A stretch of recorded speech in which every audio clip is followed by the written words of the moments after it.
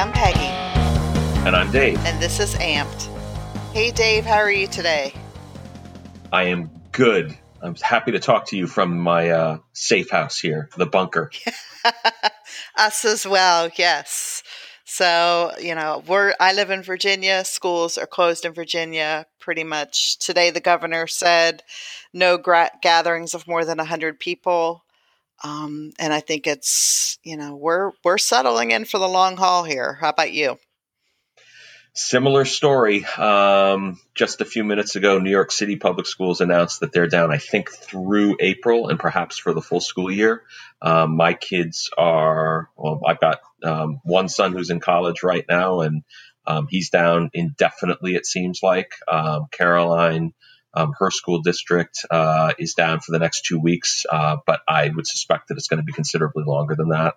And Max, who's taking a gap year right now, he had a concert scheduled for Monday that was going to be a small concert in a tiny venue, and he pulled the plug on it because he felt that it was irresponsible to go forward with it. I saw that. Oh, and by the way, I listened to his new song, and it's amazing. So hit up the Deep End, people. Hit it up. It's really, really good.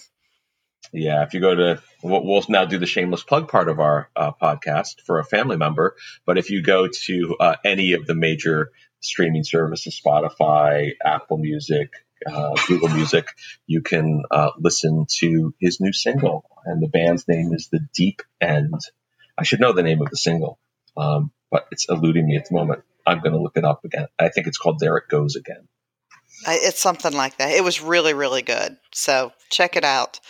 But in case you are, living completely unplugged from all news, you know that Dave and I started this by talking about the coronavirus, COVID-19, and all of the life changes that it has forced upon everybody,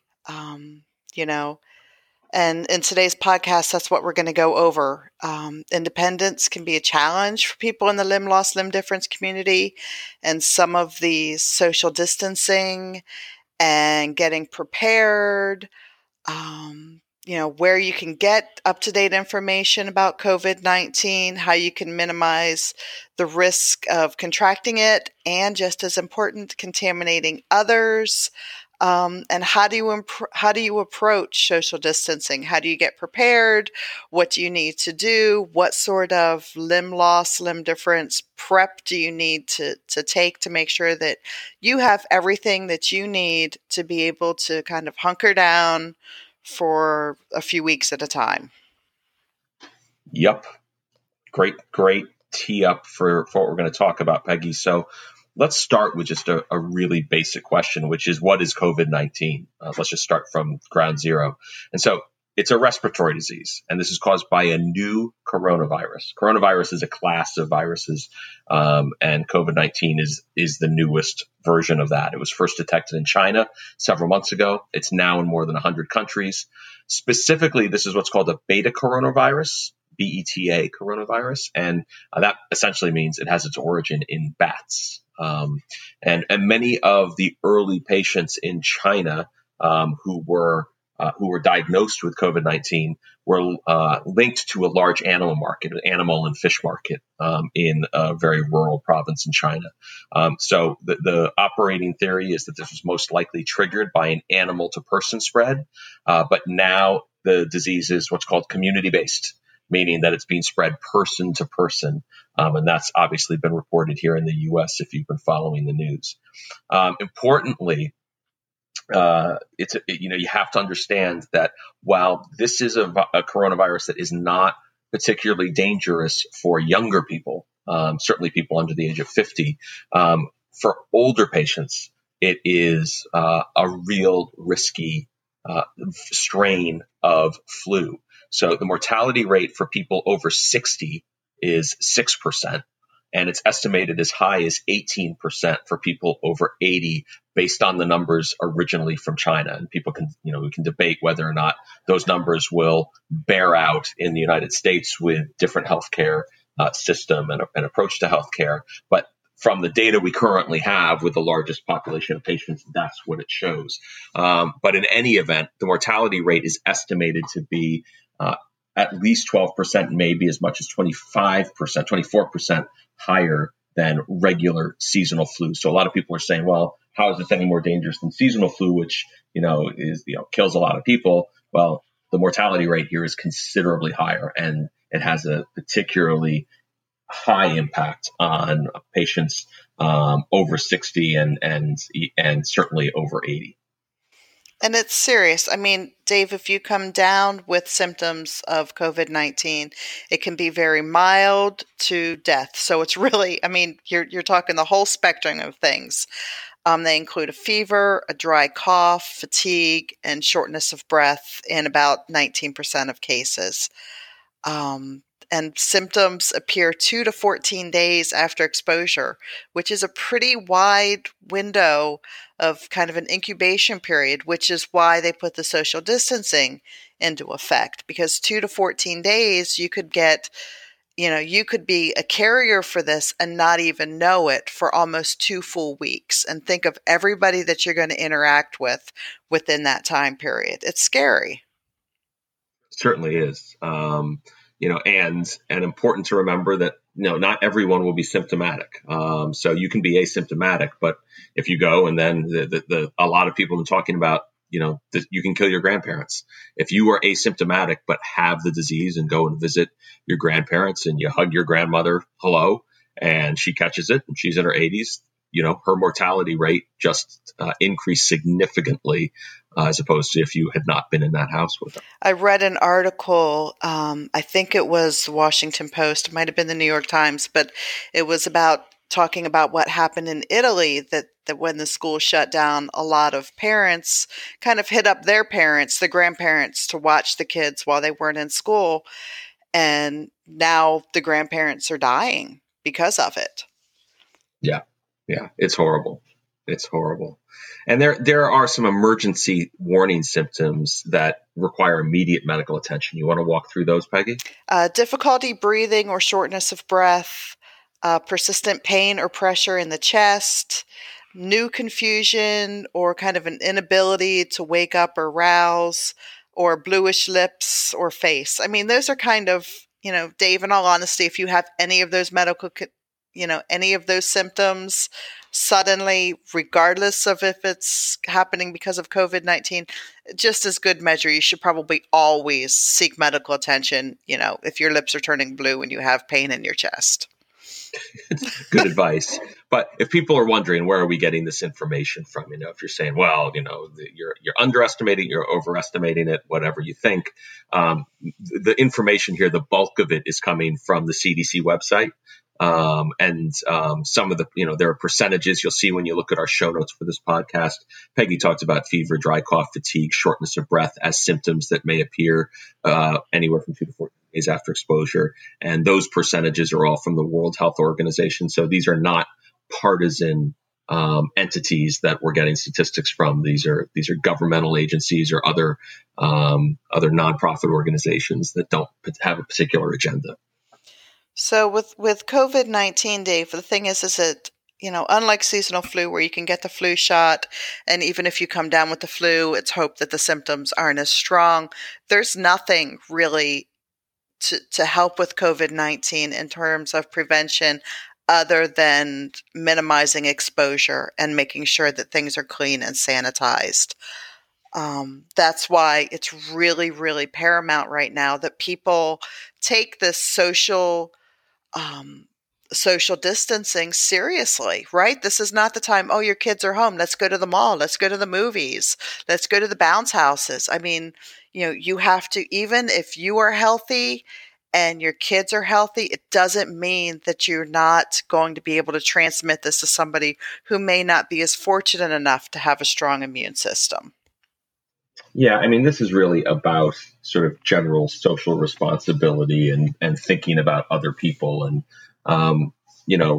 we live in a polarized society, and lots of people, it was very interesting today. I actually saw on one of the morning news shows, Peggy, a poll that showed a very strong difference between Democrats, registered Democrats, and registered Republicans around whether or not they believed this, whether they planned on engaging, I think, in social distancing, but effectively, how serious did they think this was?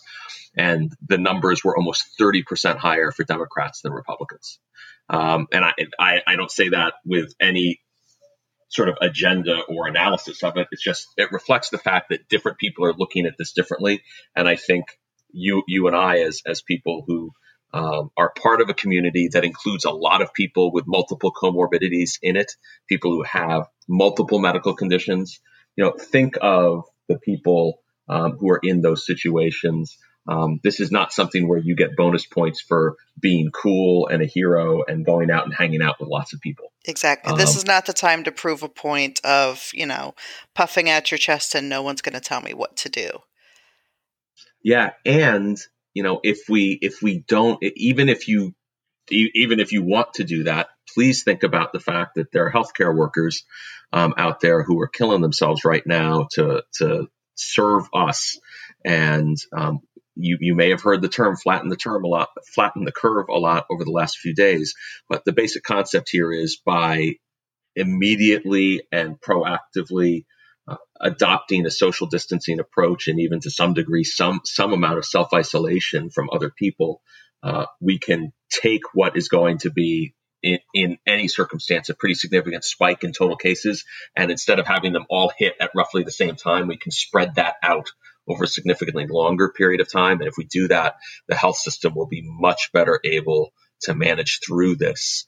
And if you're sitting there saying, well, why does that matter? Well, if you happen to be in some kind of accident in the next few weeks and the hospital beds are completely full and there's nowhere for you to be seen, you're going to be at much greater risk of serious long-term injury or death because we didn't take the appropriate steps to try to minimize the impact on the health system as a whole.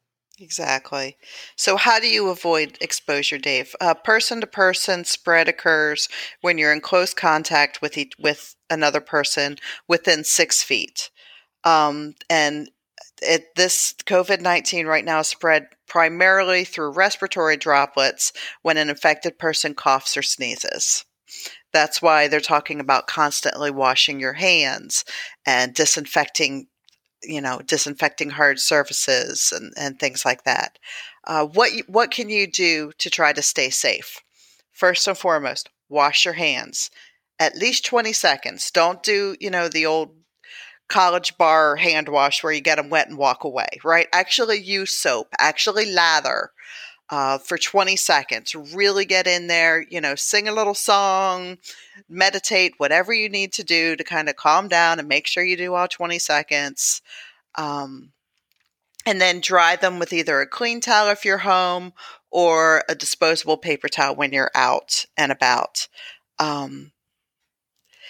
If you don't have soap and water, you can use hand sanitizer, but make sure that it contains at least 60% alcohol. Avoid touching your eyes, your nose, your mouth with unwashed hands. Just as it's out of good measure. Just avoid touching your eyes, nose, and hands, even if your hands are sparkling clean. It's a good habit to get into. Social distance. Stay at least 6 feet away from people. Stay away from crowds. If you're sick, stay home, except if you need to go get medical care. Don't go out if you think, oh, it's just a cold, I'm going to go to the movies because I can just sit. No, don't. Just stay home. Just call up Netflix and chill. That's what it's there for. Cover your coughs and sneezes with your elbow, not your hands. If you're sick, wear a face mask and disinfect and clean those hard surfaces. That includes tables, doorknobs, light switches, handles, desks, phone, keyboards, toilets, ATM keyboards, the little, self-checkout, the ATM swiper there. After you touch that, sanitize your hands. It's just, everybody needs to work together to try to make sure that this thing does not keep spreading. Yep. Really good summary, Peggy. So, a lot of people in response to all of this, and I would guess I would sort of count myself among those, while I'm not, no one in my house has any symptoms, and, I'm not, I don't like to be alarmist. we have largely self-isolated from other people. My daughter has been bugging me for the last 48 hours. Hey, can I have someone sleep over? And I said, no, you can't have a friend come and sleep over. Why not? Well, because I know that you two will be right next to each other all night, and I don't know where that person's been. And frankly, they don't know where you've been. And even if you're both asymptomatic, let's just not do anything stupid here. Exactly. But when you start to do that, you can self-quarantine, or if you're symptomatic, you should be quarantining as a matter of policy. And then there will be people who listen to this podcast who in the next month will be diagnosed with coronavirus. And that's not your fault. It's just statistically likely. And so what do you do when you have to quarantine yourself for 14 days? Can I take this one? Yeah, please. Go ahead. So I'm gonna get a little personal here. I don't talk about it a lot in this podcast. I do talk about it a lot on my blog, but my youngest does have an autoimmune disease. So for the past few years, we have been essentially put in quarantine for his own safety during flu season. So I have become a pro, and our family has become a pro at kind of living within our own little bubble. So while everybody else is kind of going stir crazy and not knowing what to do, I'm kind of in the hold my beer, we've got this mode.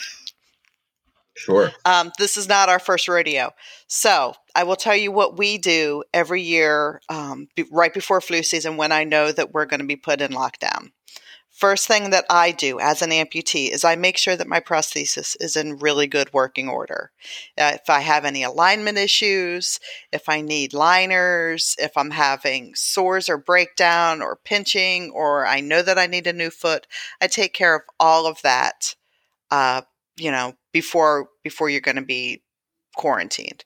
So if you have not done it yet, now is a good time to make sure, if you've been putting off that appointment to the prosthetist because, you're able to deal with the little tweaks, get it taken care of now. Because I will tell you, when you are home and you have nothing kind of to distract you from the aggravation of an ill-fitting prosthesis, it will drive you crazy. So while you can, get it taken care of. And Peggy, can I jump in here for a sec? Because this is a really good point.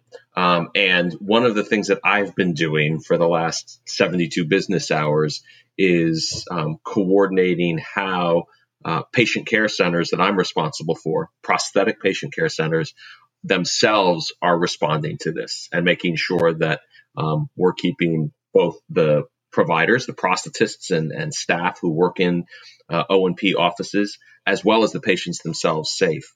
And I will let people know that I know, at least in some clinics around the U.S. and certainly the ones that I'm responsible for, one of the things we're looking at closely is what types of appointments should we be continuing to have? Should it only be emergency appointments, something that has truly gone horribly wrong and a person is no longer mobile, versus stuff that is, quote, not an emergency, close quote.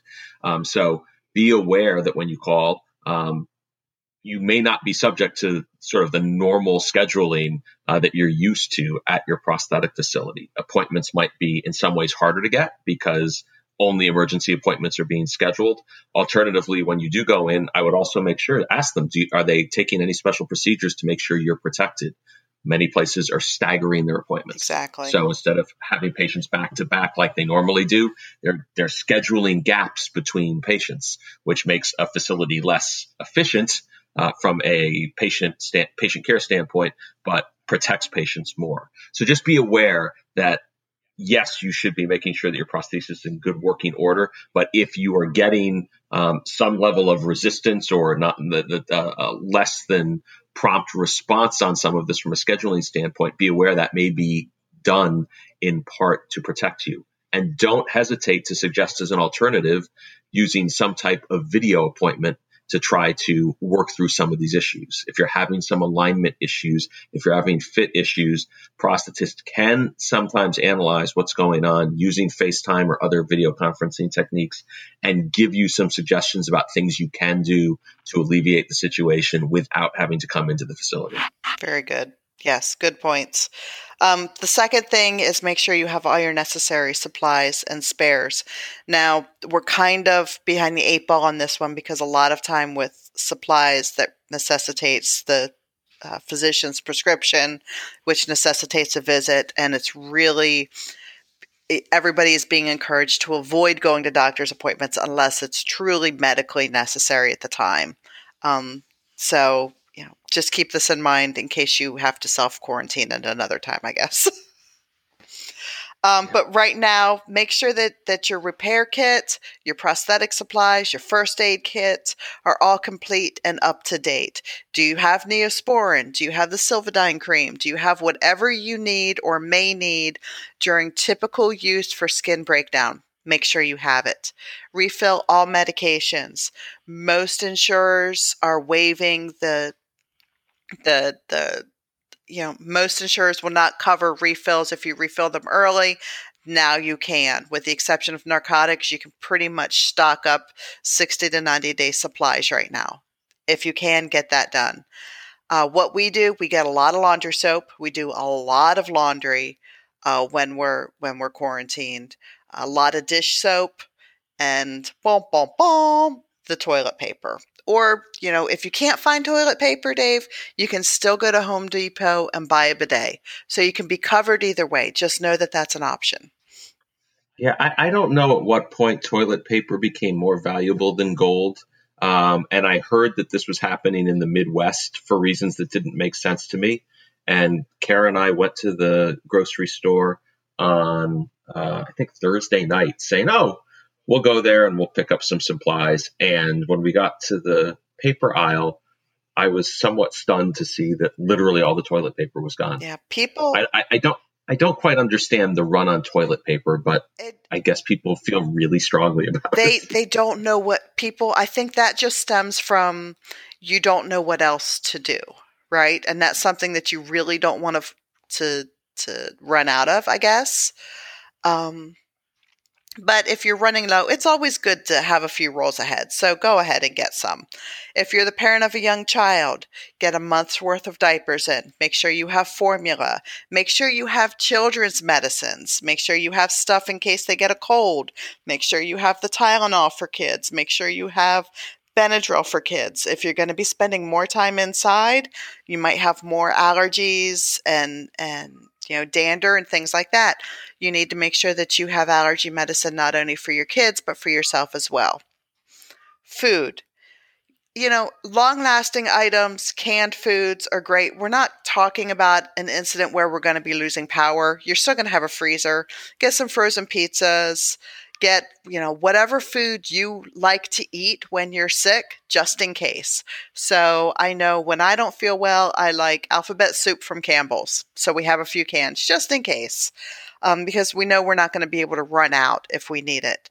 So whatever kind of food items you like, get them. Get some snacks. It's going to suck being inside. It does. So, you don't want to, eat your way through the entire month, but you definitely want snacks and some comfort foods as well. Another thing is get cash.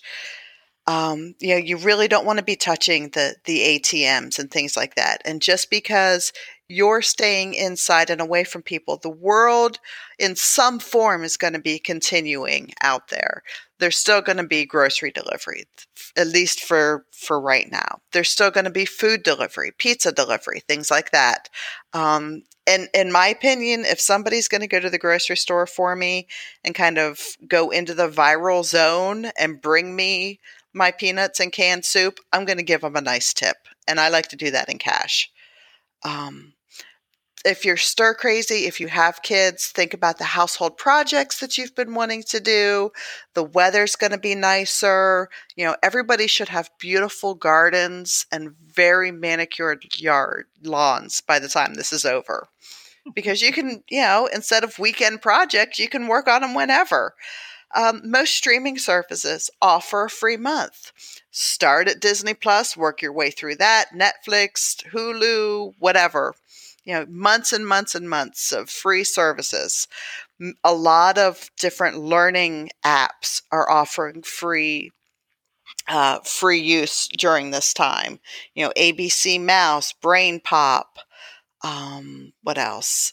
Kiwi Crates is doing something. You can get a free meal cooking kit through Radish Kids.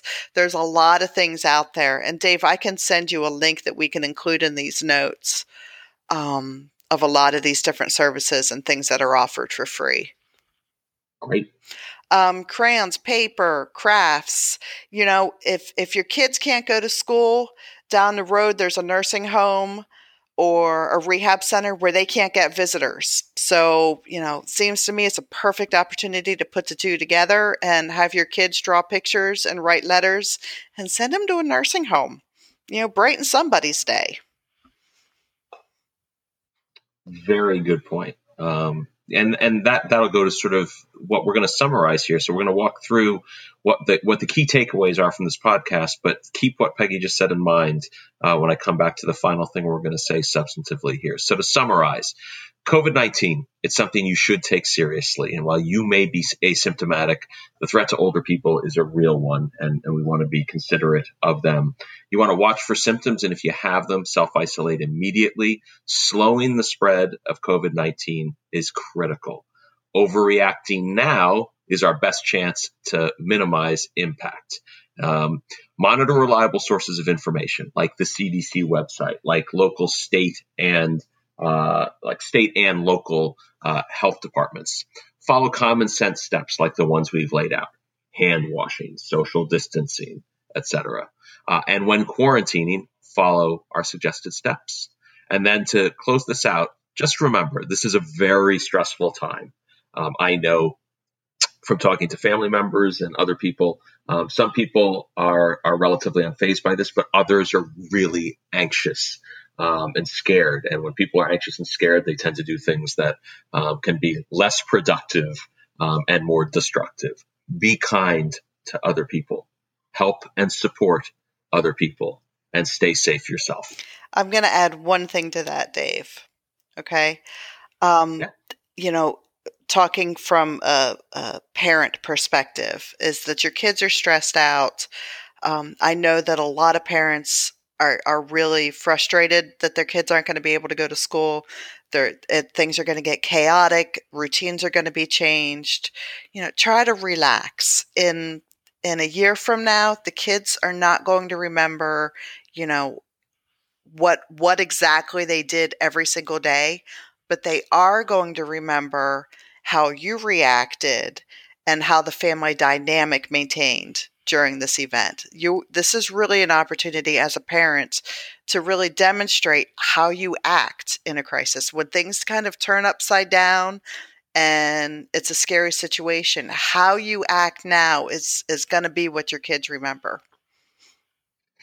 Yeah, and I think this is true more broadly for any type of emergency, right, Peggy? Not just a public health crisis like a pandemic. When things get difficult and people get scared, the way to handle that most effectively is to be a leader, and leaders don't themselves panic and create more chaos. What they do is, while not minimizing the risks or threats inherent in a particular situation, they do respond in a way that is calm, and they stick to, you don't get too complex in your messaging. If you've got kids, you don't have to get into mind-numbing detail about this. You talk to them about, hey, just make sure, keep washing your hands. Don't be slobbering all over your friends and sleeping in the same bed with them. There are very simple things you can be saying to them to both get them through this safely and to decrease the amount of anxiety that this type of crisis, if we want to call it that, provokes. And if you're feeling stressed and you're feeling like you're kind of at the end of your rope, there are a lot of resources out there that have opened up for adults who are struggling to deal with this, from online counseling to online group therapy sessions, things like that. So if you find that you're struggling, don't be ashamed to reach out to these resources for help.